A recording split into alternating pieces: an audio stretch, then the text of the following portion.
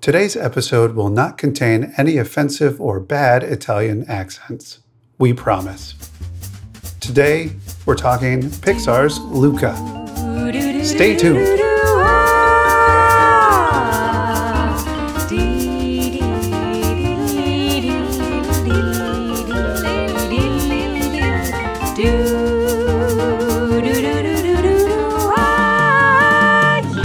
Good day and welcome to Writers Get Animated, a podcast about storytelling, animation, and mythical sea beasts. I'm Mackenzie Worrell. And I'm Chris Leva. And as Chris got to, we're talking today about Pixar's newest movie on Disney+, Luca. A story of being a fish out of water. Nicely done. That was. Has anyone said that? I don't know. I hope people have said that. Because it's true. We're recording this like 12 hours after it came out. So maybe by the time this airs, someone will have already said it and stolen it from me mentally. Mentally? Brain theft? Thought crime? No, thought crime is different. Yeah, that's much different. That's much different. Yeah, so Luca, which I think we have a lot to talk about today. I think what's so fascinating about this movie is its style, its scope, what it means when people who aren't the director have thoughts and put textual elements into a movie that maybe the director didn't intend to be there, and they're there now. For everyone to see, I feel. Yeah. Pretty obviously, too. I don't think it's a secret. Chris, what are your key takeaways about Luca? What did you love and feel after finishing it? Sure. For me and my family, we watched it together. This film, I'll just say the quick little who created it.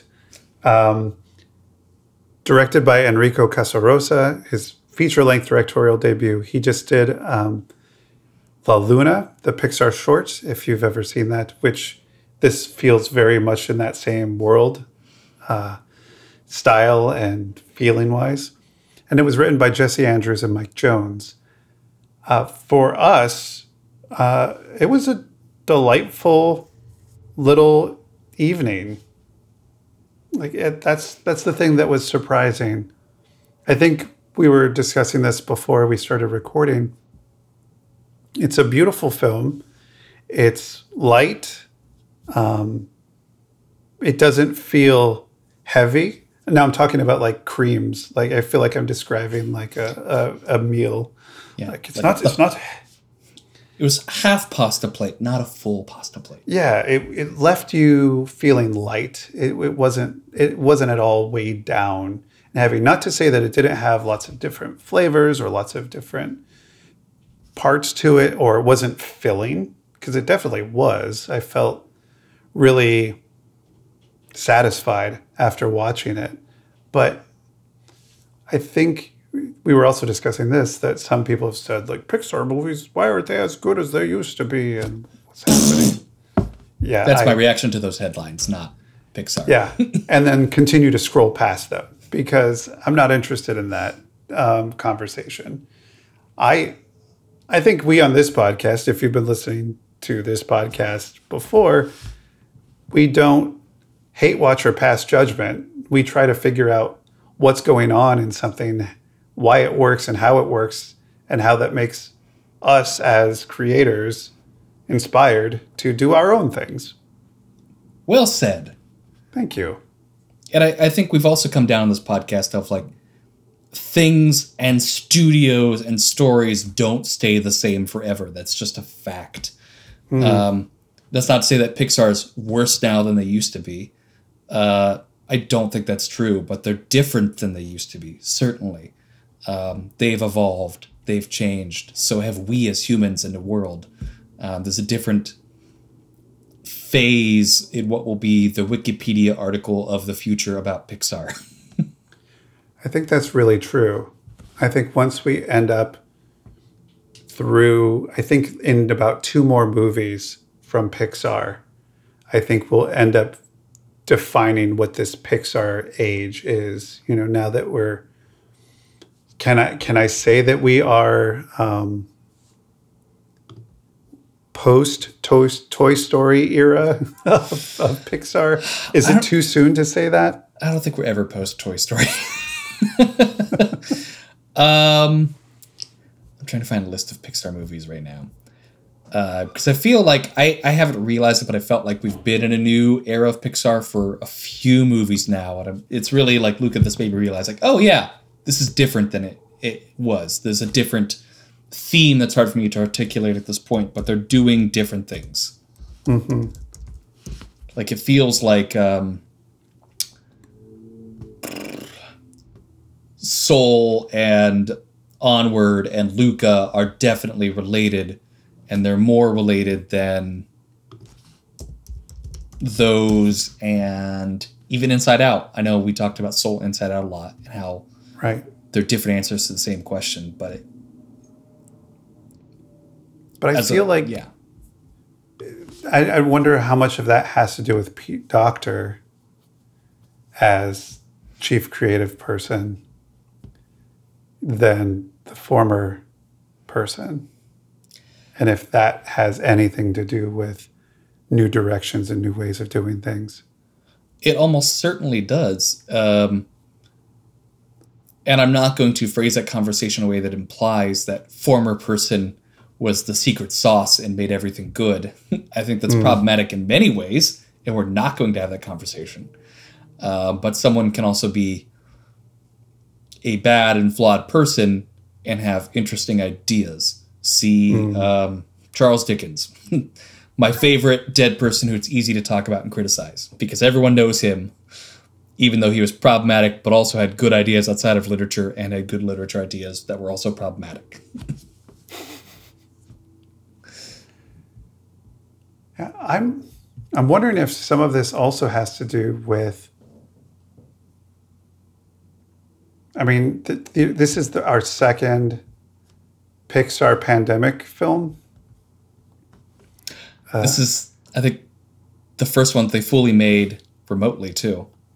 Yes. After they started animating, the little blurb at the end credits, like, made in our slippers around the Bay Area. Like, yeah, hashtag same Pixar. Right. I've never owned slippers until 2020.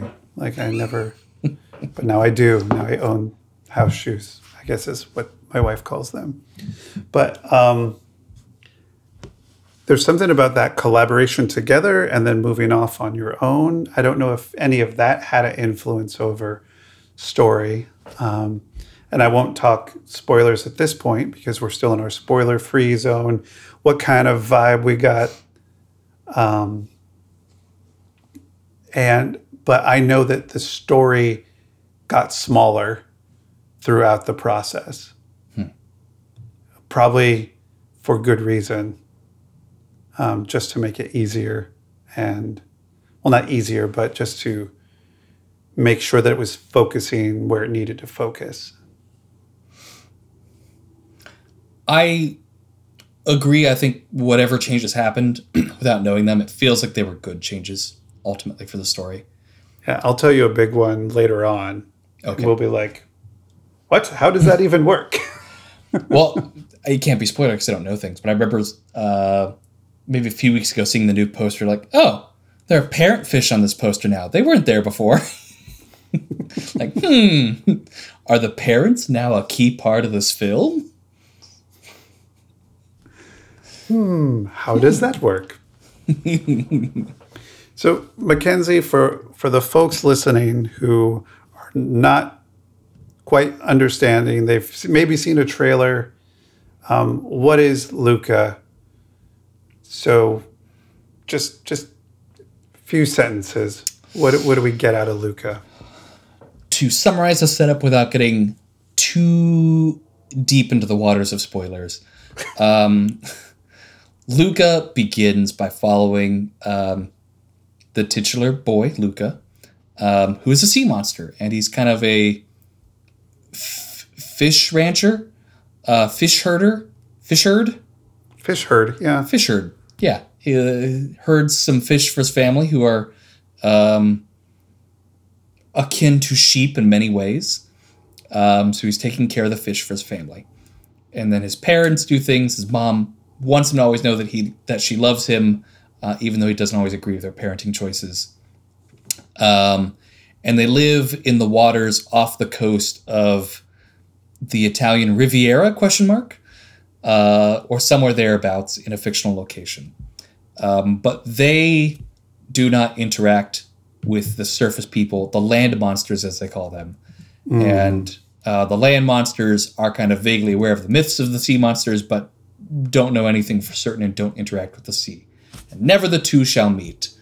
And everyone seems happy that way, except for Luca, when he finds a thingamajig and doesn't sing a song, but perhaps internally has a monologue about thingamajigs and wanting to be part of the surface world, perhaps. Right. Seeing things, believing that they look neat, and possibly thinking that he could be complete. It's true. If it very much sends a vibe, a very familiar. Yeah, vibe. This is. Yeah, there's a lot of vibes in this movie. No plot, just vibes. Just kidding. There's lots of plot, and it's good plot. And the plot really kicks off when Luca meets a strange sea monster who's never seen before, who is collecting the thingamajigs that he says are his. And he gets to know this strange sea monster, and that changes Luca's life. Spoilers ensue from here, so I will not talk more. Great. I think that's fine. And when we end up in the spoiler zone, we will let you know when we're about to leave the safe waters of spoiler-free zone and venture out into spoiler territory. When we take the safety floaties off. So we will give a warning when we're there. We're not there yet. So I want to talk real quick about expectation. And then we can, as we get deeper and deeper into that, how this subverts our expectations and what things happen to, what's the opposite of subvert? Why am I losing my language? Confirm our expectations. I don't know what's happening with my language. Like the past 16 months have just ruined words for me. It's COVID brain. It's not as a side effect of COVID. It's just the world we live in. I also have Swiss cheese brain, so no worries. Okay, we should make up new words like supervert. Or just vert. Just vert. That vert our expectations.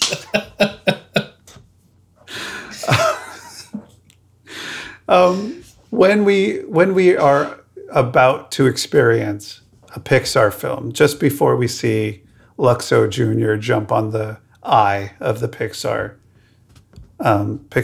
title, and we're just about in it, what are some of our expectations going into a Pixar film that we're going to receive as an audience? That's a great question. I think some of mine are going to be aesthetic and some of them are going to be hard to pin down. I generally expect a film that will be how do I describe the Pixar aesthetic? A film that will be really pretty and will have driven animation technology forward, but in a way that could perhaps feel like the American standard accent of animation a few years later. Like it doesn't feel particular to any one studio when you're rewatching it years later. You're like, oh, this could have been just the standard at the time. And that, I think, is the byproduct of driving that standard forward over time. It just happens. I think that I expect probably to cry at some point. True. I expect a character-driven story where the things that engross you are the character, but the way they trick you into caring about the characters is with a really imaginative, original world. And obviously not anymore, but if you asked us like 10 years ago, I think you'd expect that the Pixar plot would be blank but alive. True. Yeah. I think they're mixing that up quite a bit more. And they have been for a decade, so I think that's an unfair expectation to have at this point. But You might also expect a male protagonist. I mean, that's fair. There have only been two.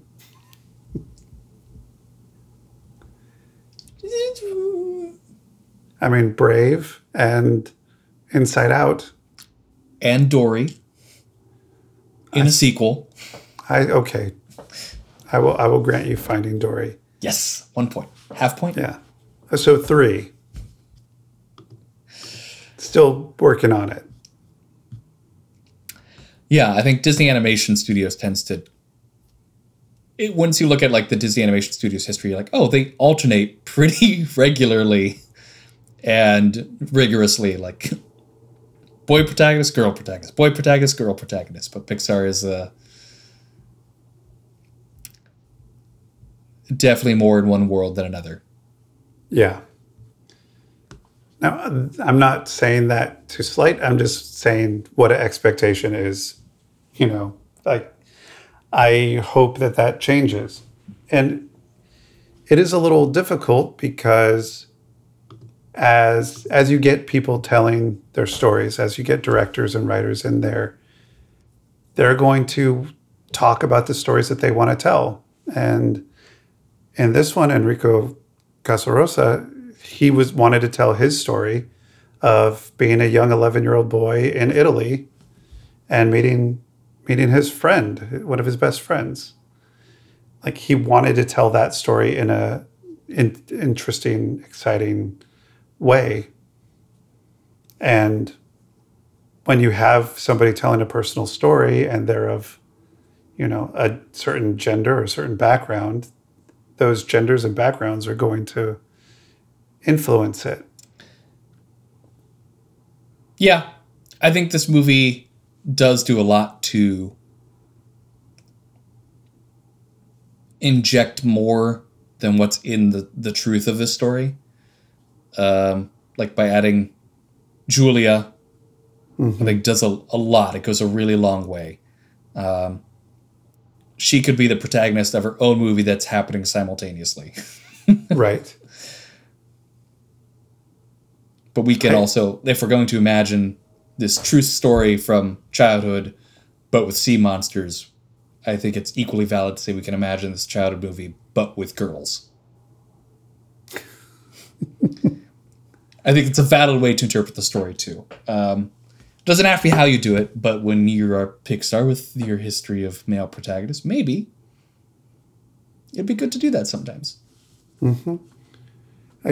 Could it be different telling that same story with 2 female sea monsters?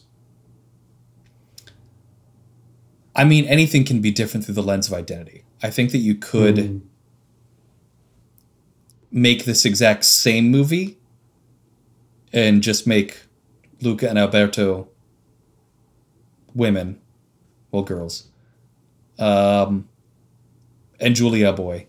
And I think you could keep the exact same movie and it would still work fine. It would not really... I don't think it would change much. I think you could take different things as an audience member away from that. And that is something else that could be spoken of, but I think that the movie itself wouldn't have to change. Whereas you could do things differently if you swap some genders around, but you don't have to. That makes sense. Yeah. So are we ready? Are we ready? Are we ready to move a little bit more into some spoiler-ish territory? My body is ready, Chris. Okay.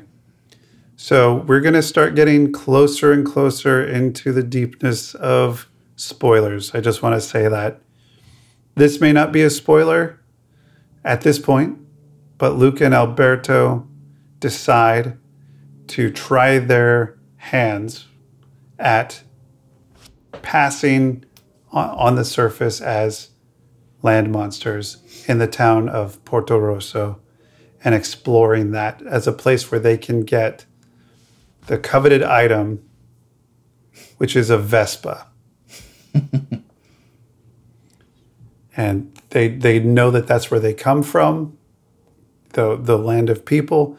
They just don't know how to get it. And they realize for them, a Vespa equals freedom and going wherever you want and not being told where you can't go. Because Luca's experience has been, don't go to the surface. Yeah. You are not allowed to go. And I'm not normally a fan of Vespa aesthetic in anything, but I think it works really well here. And they do a lot to define what the Vespa means in this kid's movie that I'll accept it. But sometimes movies and people in real life have a Vespa obsession. Like, you don't need to have that. That's okay. Get a Razor scooter. It's fine. I always have, whenever I think of Vespas in Italy, I always think of Eddie Izzard and the way she talks about Vespas and like people in Italy just like driving Vespas and going ciao on everything. So when we meet the villain coming in, Ercole, on his Vespa, and he just comes and he's like, ciao. I was like, there it is. There it is. Thank you. She got her joke in.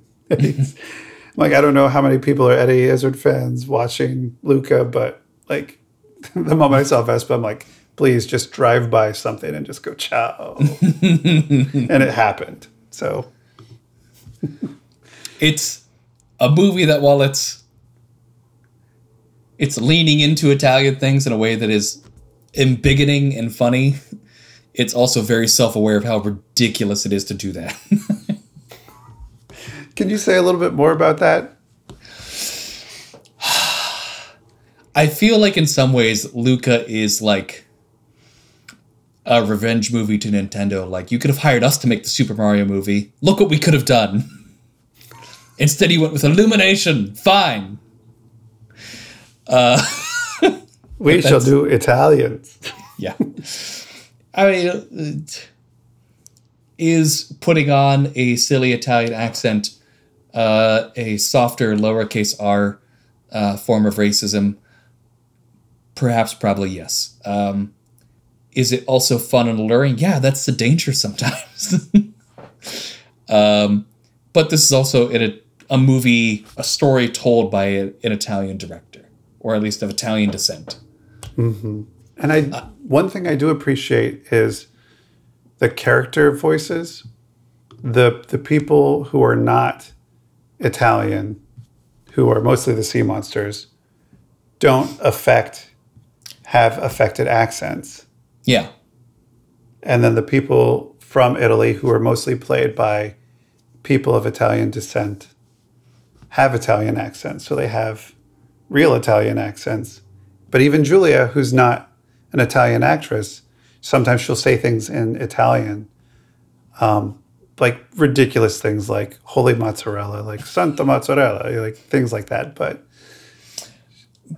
when the character speaks Italian, I think that's different and more freeing, because like if I as a white man had a line in Spanish and I said vaya a la playa, like it doesn't, like it's Valley Girl, it doesn't ring as true and authentic. Like it's almost worse to mispronounce it in the original language. True.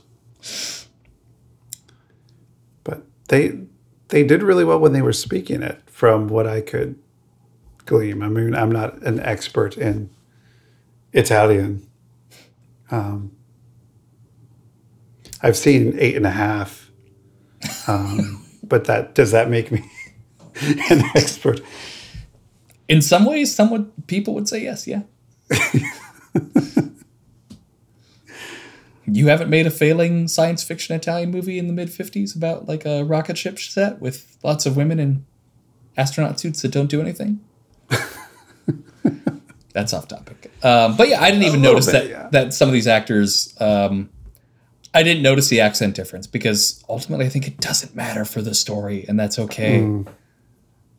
this works. It was not offensive the way they did it, and it works and it doesn't distract.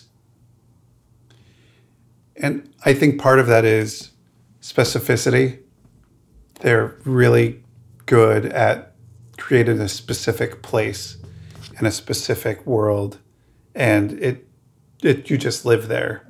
I think the part that's least defined is the world of the sea monsters themselves. I mean, we get to see their home, we get to see one little field, but it's like, is that the sea monster's sole existence?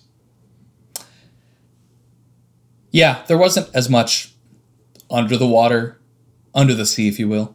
So I think It was not better where it's wetter. it was not better where it was wetter. Perhaps it was better when they got wetter on the surface. Because there was the danger of going back there. And I think that works on a couple of this movie because it drives the plot forward sooner. So you're on the surface sooner rather than spending more time under the water, getting to know the world for the sake of the world. But also because you're less interested in that world, you too, like Luca, can think that it's boring. That's a really good point. Because in the end, when we're moving, we start with Luca and his family. Then there's the first, and it happens really fast, there's the first leave of the enticing junk that's being found. Then there's Alberto. Then there's the town. You know, there's like, it's a different level of escapes. There's escaping the world I live in. Now I'm on this island with this boy, and now we're going deeper into this other place, this human world. And now we're exploring this. So it's like two different leaps. Yeah. There's a lot of leaping in this movie, physically and metaphorically. Yeah. Because the lie gets found out really fast of, you know, you are tricking us. You're going to go live in the deep with your Uncle Ugo. Basically a pilot fish man. Yeah, I had lots of world questions about the sea monsters at that point when Ugo was introduced, but also it's another fantastic Sacha Baron Cohen role in a year of great Sacha Baron Cohen roles.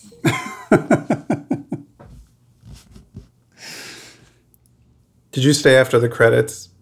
Yes. Okay. By stay, you mean pause the movie and, fast forward it through the credits. Oh my gosh. Because I can look at them later online. I know I could look up who did them without spending 11 minutes waiting for it to scroll by. Yeah, but you get to see the beautiful artwork. And I stayed for that part too. Okay. I'm not disrespecting anyone who made the movie. Okay. I'm just impatient, and I can be on Wikipedia right now seeing who did the cinematography. It was David Juan Bianchi and Kim White. There you go. Wonderful. But yes, I stayed for the post-credits bonus Sacha Baron Cohen nonsense. So what did you get out of these two different escapes, or these two different, I escape the world that I'm in. I go to this tower. I meet this young boy who's totally different from me and tells me to silence my fears, that he calls Bruno, which I just think that's really hilarious. And I may start doing that with Jack about like, look, this is a good time to just say Silencio Bruno. Let's just stop, stop. That's just Bruno talking. We call it right now, we call that worry brain. And I think Bruno is just funnier to say. Like let's switch off your worry brain, like Silencio Bruno. And then let's explore and try throwing ourselves off a cliff. And maybe not that far. Yeah. So I think there's something to learn there. Like, this kid Alberto's not the best influence, but you can see there's something going on there. You automatically get like, okay, Alberto has something happening. There's a question here. Yeah, he's extremely curious and gregarious and self-assured. And all these are things that Luca doesn't have in himself or in his life at the time. Alberto's an intoxicating figure. As they show in a great montage of just Luca saying, I have to go, 45 minutes later. I really have to go. 2 hours later, yeah. This is the last time I super have to go now. Like another 15 minutes later. And what is it? Is it just because Alberto knows about the world that Luca's so curious about? Is it Alberto himself? Is it a mixture? I think he's charming. He knows about the world that Luca's curious about. And he's also, through him, Luca's learning of concepts that he never could even think about before. The idea of freedom and the Vespa. Like, yeah, he latches onto the Vespa as like the MacGuffin of this feeling that he wants. But in reality, it's Alberto's the MacGuffin of the feeling that he wants. And that's kind of the emotional hinge point of the movie that they make it. Like it was never about the Vespa, it was about their friendship. So you might say the real Vespa was the friends we made along the way, and he'd be accurate for Luca. And I think that goes with both Alberto and Giulia. I think Giulia is something that was unexpected. And I'm wondering how much of that has to do with the Pixar story group talking about, like, how does this character actually influence things and how does this go? Because it's one thing to have the story of two young men living their lives, but like what gets between them, what helps them get what they want. There is a way for them to get a Vespa. There's the Porto Rosso Cup, which is a triathlon, and you get 3 people on your team, hopefully, or you just almost kill yourself doing it. Starts off with a swim. Then you eat a load of pasta, could be different each year, and then you ride a bike and hopefully keep the pasta down. I thought that was a brilliant setup for like why you need 3 people in this triathlon. It's like, it's like, why can't Julie do this on her own? That like we finally see like, oh yeah, she ate like the bowl of pasta and then has to do physical exercise that's really strenuous. Immediately following. Yeah. This is you need at least 2 people. I know. Swim, eat, another person to ride the bike, but you don't want somebody, all 3. Like I suppose it's pasta, so at least you're like carbo loading, so maybe it'll help that way, but is that a thing that people do? Is carbo loading a thing? I think that's what I've learned from my health coach this week. Exercise after eating, but not that much. And after healthy time afterward. Okay, that's like strenuous. That's a bit much. Don't eat like 2 pounds of pasta, then immediately hop on your bike to go up a mountain. Yeah, that's just crazy. Also, don't put olive oil all over your body before you jump in the ocean. We did learn about that. That was a bad idea. There are some great physical bits in this movie. They're just funny. And maybe it's a good way to transition into style a little bit about this movie. I remember watching it going like, yes, I see like the Studio Ghibli Miyazaki influence here. I think this is a Wes Anderson shot. And there's a lot of like arm flailing and like Aardman stuff. And then I was reading the Wikipedia article with like interviews like, we were influenced by Miyazaki and Aardman and Wes Anderson. Like, yes, I have an eye. I am competent at doing this podcast thing. What was it like? What were you getting out of it? Was it the Miyazaki, like in terms of the creatures? The opposite of the creatures, actually. The humans are very Miyazaki. Pixar gets out of their house style, if you will. And the shapes that they choose for their humans are more angular and defined. Like Julie she has a triangle silhouette to her head with her hair and her hat, right? Which is not something Pixar has, I think, ever done with a human otherwise. And Julia's dad also, I think, is ripped straight out of a Miyazaki movie where you don't see the eyes, you just see the eyebrows and like the big like trapezoid jaw. Yes. He and his cat did feel together as a pair. It was like, okay, this doesn't feel Italian. This feels like Japanese. The cat's Miyazaki. It's the way the characters moved, also react to things. Of course, Miyazaki is the moments for like things to breathe where you can appreciate the atmosphere and what's happening, but then also characters tend to have a movement when they react. Like if they're scared, maybe they like go down a little bit and then perk up their spine, and like their hair will stand on end or their eyes will get wide. And there's kind of that balance to the movement in Luca as well. And just the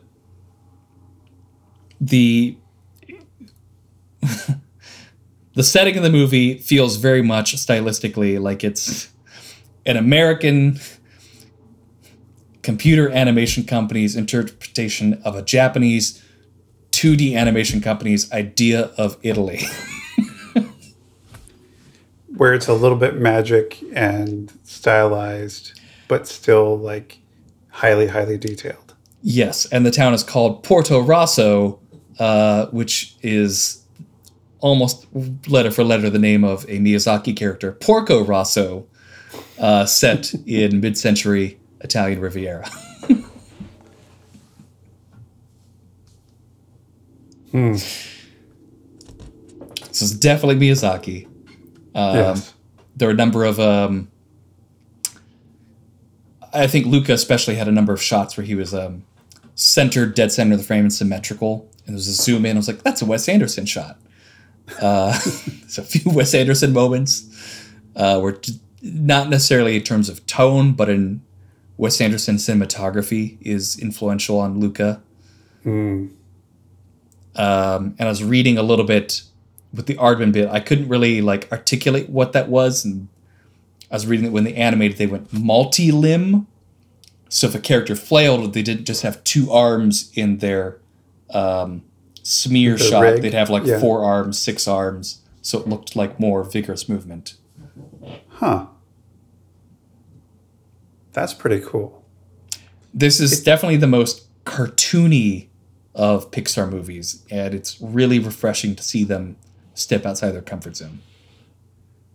Okay, that is something that I was trying to figure out, like what felt physically different, because it did have especially the walking scene, where Luke is learning how to walk for the first time, and that falling and trying and flailing, but also lots of these things on the Vespa, the bikes together, waking up in the morning, jumping on each other to like hide when some water hits them and they're exposed for a moment.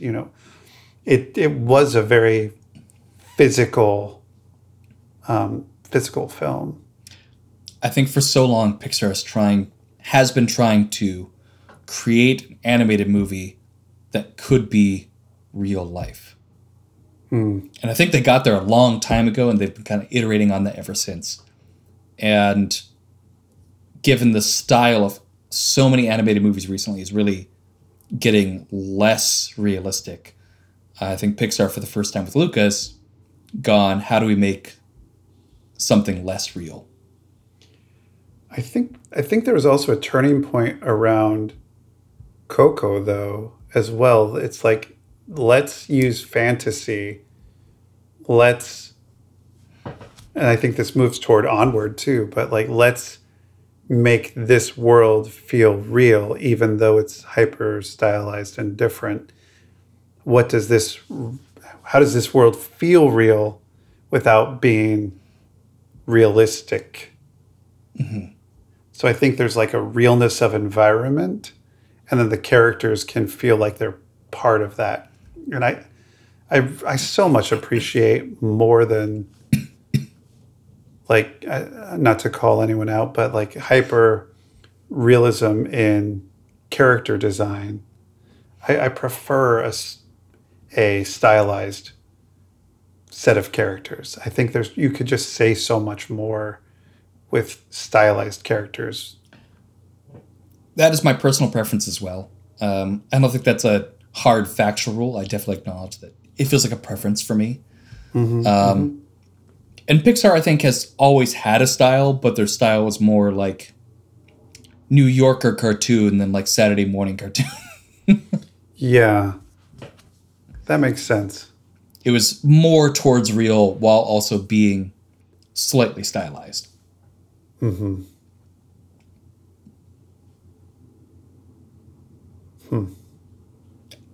mean, I think that Luca is an excellent Studio Ghibli movie. Through the lens of Pixar. Yeah. Yeah. Not trying to invite comparisons, just there's a lot of style influence on it, and they certainly tried new things, and it's really refreshing. So that being said, in terms of style, and when we're looking through this style, which feels Pixar but also feels outside of Pixar, that there are our expectations are getting played with there, because we were getting a beautiful environment, but also it felt different. So thank you for helping me articulate and figure out why I was like, it felt like Pixar, but it didn't feel like Pixar, but it felt like Pixar. So I'm glad that now I'm able to square that out and see where things were verted and subverted. But I bring it back. I like it. But what does that do about the story? Like, how is this a different Pixar story than the couple that have just come out, like Onward and Soul? And how does it continue what they're doing? Does it feel like I guess what I'm wondering is if Onward and Soul, I don't think they're actively working to dismantle something. I think they're working to like build and investigate something. And I feel like Luca is starting somewhere fresh on like fresh ground and trying to like see what can grow from here. Or is my perception off story-wise? No, I think you're onto something. For me, trying to articulate what the previous two movies have been about, Onward is dismantling and interrogating the idea of family and what that should be. And Soul, I think, is dismantling and interrogating the idea of like the meaning of life, among other things. There's a lot. You can listen to our last episode about Soul instead of another 45-minute rant here. Good rant. I think Luca is maybe at least started from a similar perspective of trying to interrogate the idea of friendship and like the meaning and influence of friendship. And not knowing much about the production, the development, and what they went through.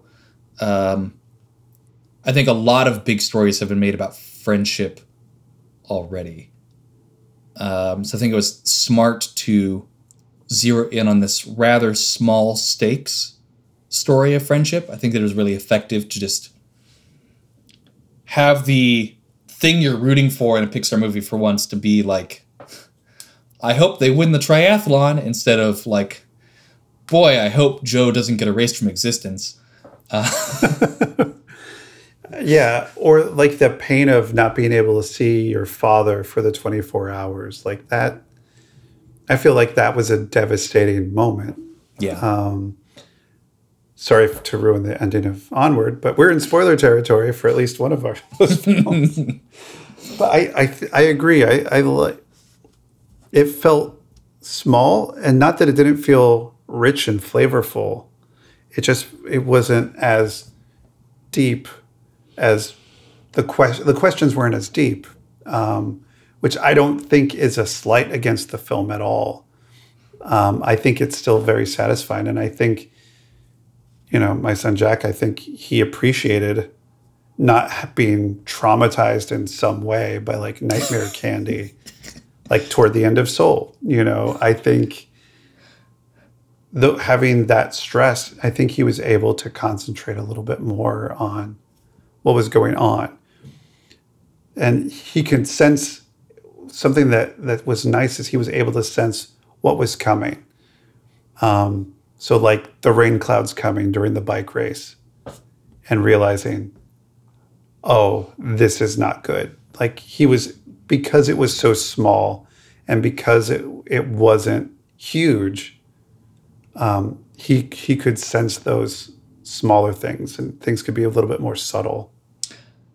I think there was like one emotionally devastating moment without being existentially devastating. And I think it's a good moment because the movie gets to the full moment and reveal as your brain is still processing what's about to happen.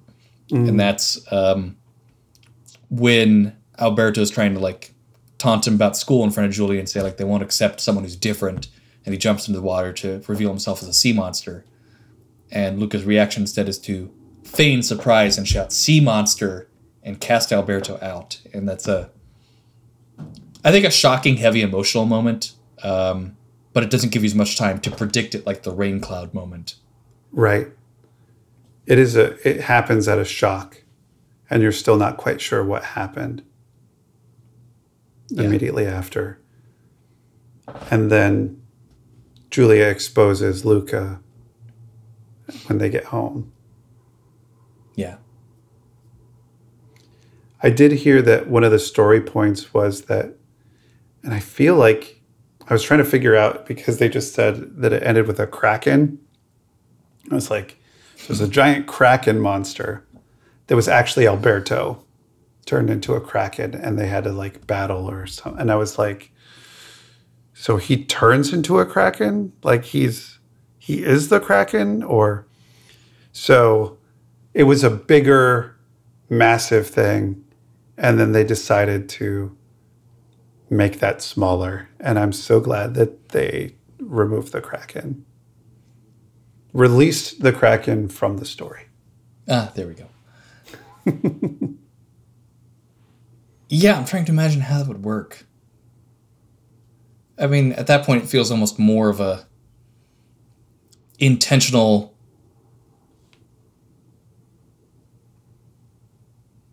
(2010s). What are we in? 2020s take on The Little Mermaid. If you're going to have being underwater, trying to be part of a surface world, and end with a giant sea monster that you're fighting. I mean, we're getting that next year. Is that when the live action Little Mermaid comes out? This podcast isn't about those, and that's okay. I know. So if that was too much, if that was a big Hollywood third act finale of battling a kraken, what is the third act finale that's the linchpin and everything? You know, where does it hinge? Because I feel like there are three different spots that it could be, and I'm just curious what your sense of that is. For me, I think it's a number of moments happen in quick succession. I think it's hard to pin the exact thing here. It's Luca is trying to do the triathlon on his own without Alberto or Julia. And it's starting to rain, so there's a threat and danger to him. And despite what he's done to Alberto comes back anyway to help him. And I think that the third act finale really begins when the umbrella is knocked away and Alberto's revealed as a sea monster in the middle of town with no hope of escape. And Luca makes the decision to stick with his friend this time. And then there's a satisfying plot, like chase finale thing. But the emotional moment, I think, is Luca deciding to stay with his friend. To come out from under the awning and go help and expose himself as well. Sacrifice freedom for his friend. Because he wanted freedom the whole movie, and instead he's going to lose that chance, that opportunity, in favor of sticking with something that he already knows. How satisfying was it for you? I feel like the most satisfying moment of all of this was the two old women pouring the water over their heads. It's it was a cute reveal. Like, I mean, I think the movie laid the groundwork early on with like Luca's grandma being like, I know about town. Mm-hmm. I'm not gonna tell you how. And then like the double reveal that there are of course already sea monsters in town besides themselves. And even shortly after that, like Luca's grandma sitting down at a table and like Julia's dad saying like, hello, senora.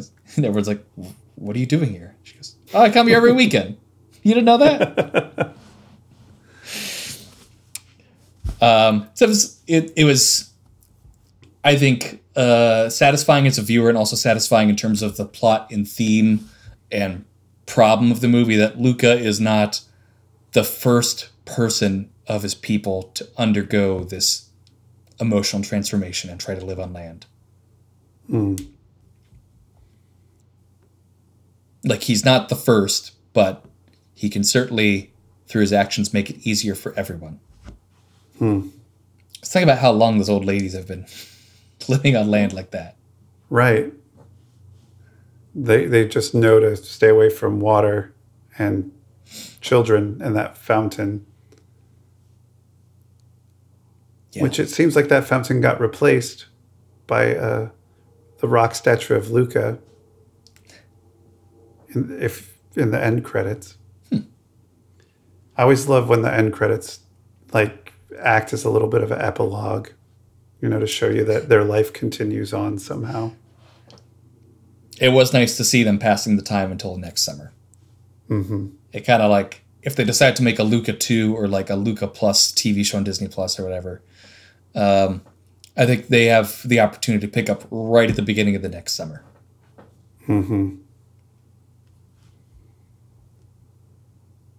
Do they have to? No. Do we need a Luca 2? Also no.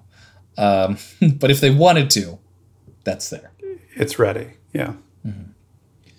So earlier you said something about people who aren't the director adding to a film something that maybe the director didn't intend, but now there's stuff in the pot. Now there's certain flavors that have been added. Could you tell me and our listeners a little bit about that?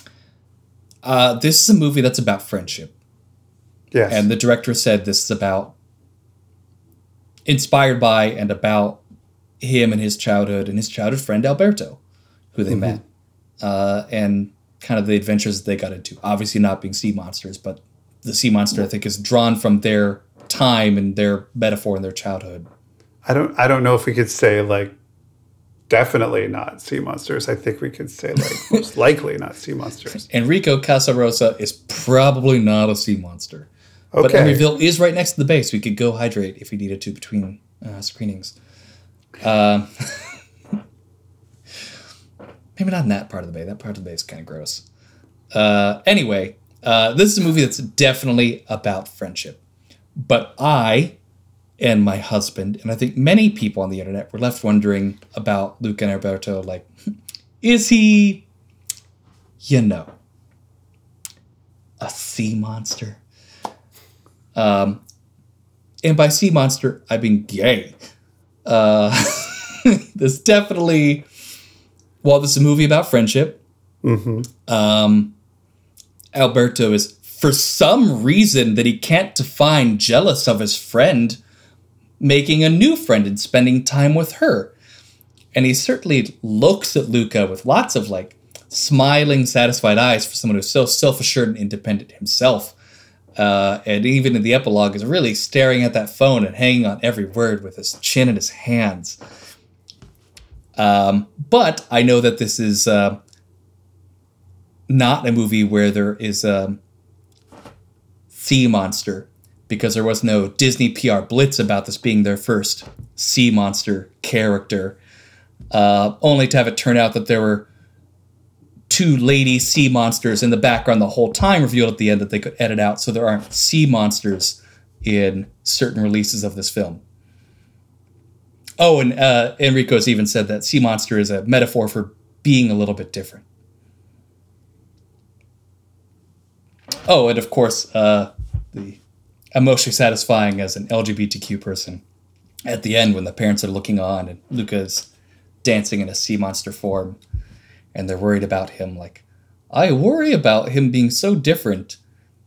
And I think the grandma's like, oh yeah, he's different, but he finds people who appreciate that, and he'll do fine making friends who see him for who he really is. Like, you could put a queer reading on this movie so easily. Without adding anything else. It's in the text. The looks are there. The subtlety's there. I think there's enough evidence that you could say and leave the screening that there is at least one sea monster character in this movie who is Alberto. And that would be a fact. Is that the director's intention? No. Is that okay? Yeah, that's totally okay. Doesn't have to be about that. And like I was joking, I know this is not a Disney movie with an LGBTQ character because there wasn't a PR moment about it. That's how we know. But there is a reading, and I feel like that's all I've seen, is just how gay is this movie. It's basically everything that I've seen. Now, which it makes me wonder. Here's a random question. If they are two young boys who are both, let's say they both are in some way gay, does that negate the platonic friendship that's present in the movie? Or does that just add another sense of how we understand each other and are different together? I think what you're saying at the end in the latter part is a movie that I haven't seen and would love to see, because I think every LGBTQ person can say that. Yes, I had friends who were like me in our youth, and like there was never any romantic interest, but we were thick as thieves because of who we were. And that's a movie that we haven't seen yet. And maybe that's what's so enticing about this, is even if one or both of them are LGBTQ somehow, if they were to say J.K. Rowling style, and Dumbledore was gay, after all this, I don't think that would negate the core story the director was trying to tell. I don't even know if it adds anything necessarily.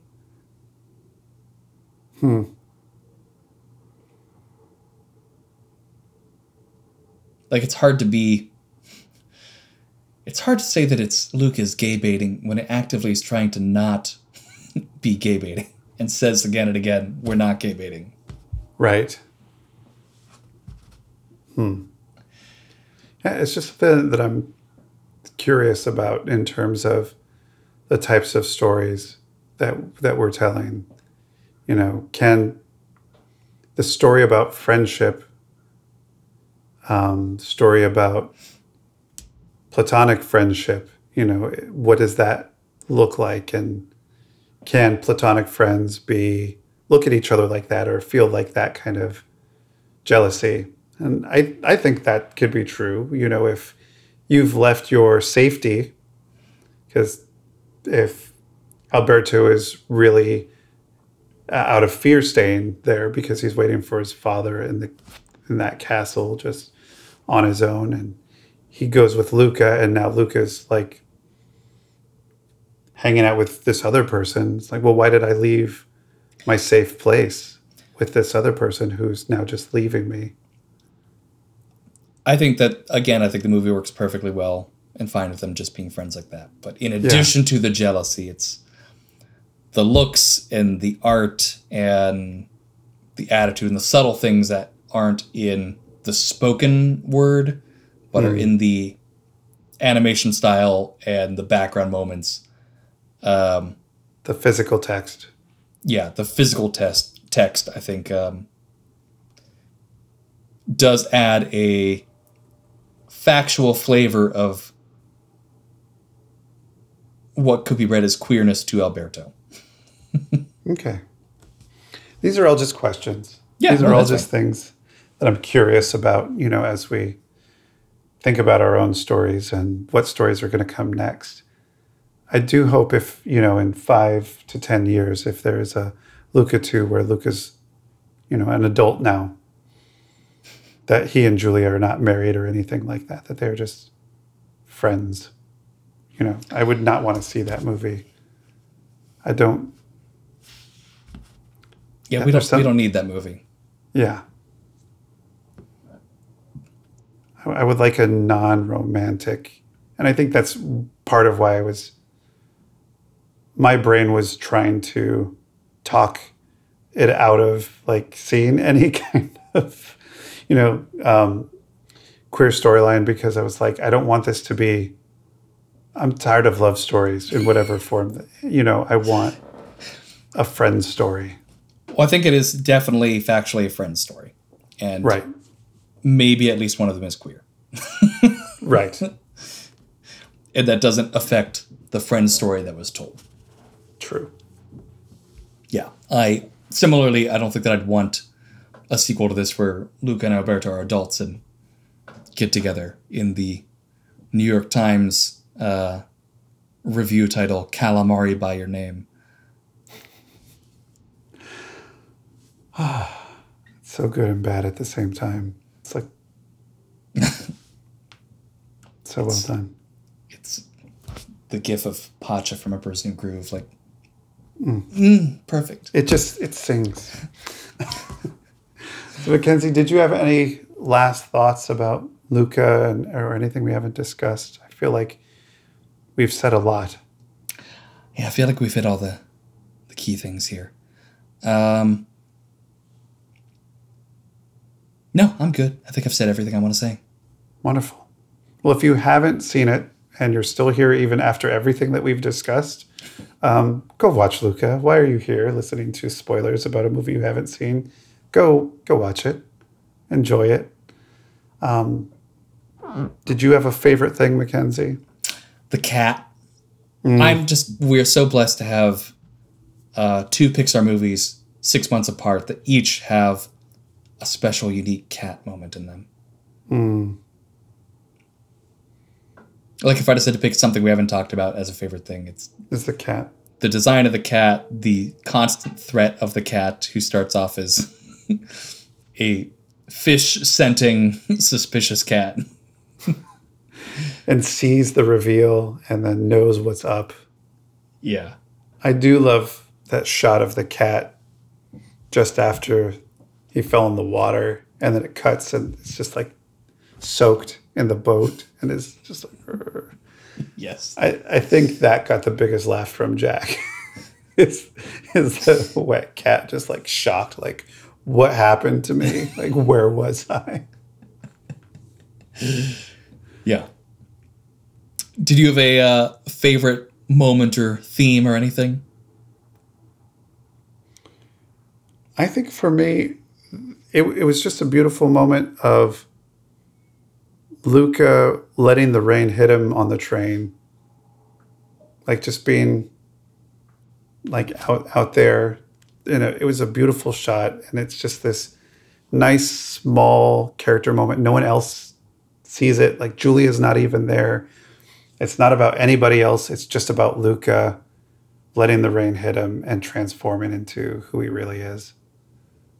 Yeah. And I was like, I don't think there's been a finale button period moment in a Pixar movie that's that small in a while. I mean, we get slightly there in Soul where he, leaves his house. It's the same type of feeling, but I think this was just done just that much better. It just took that and expanded on it and just made it stronger. I think wrapping up my metaphor that I used at the beginning, like Luca is a fish out of water, and at the end of the movie, he's a fish out of water, and that's okay.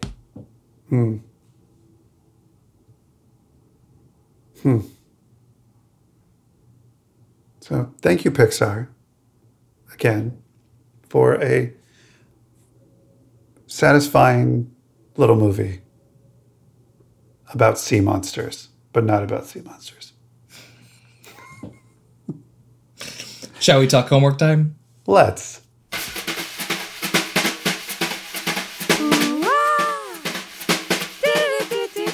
Or next time, you should watch We the People, a new series of shorts on Netflix that are animation and music and civics lesson.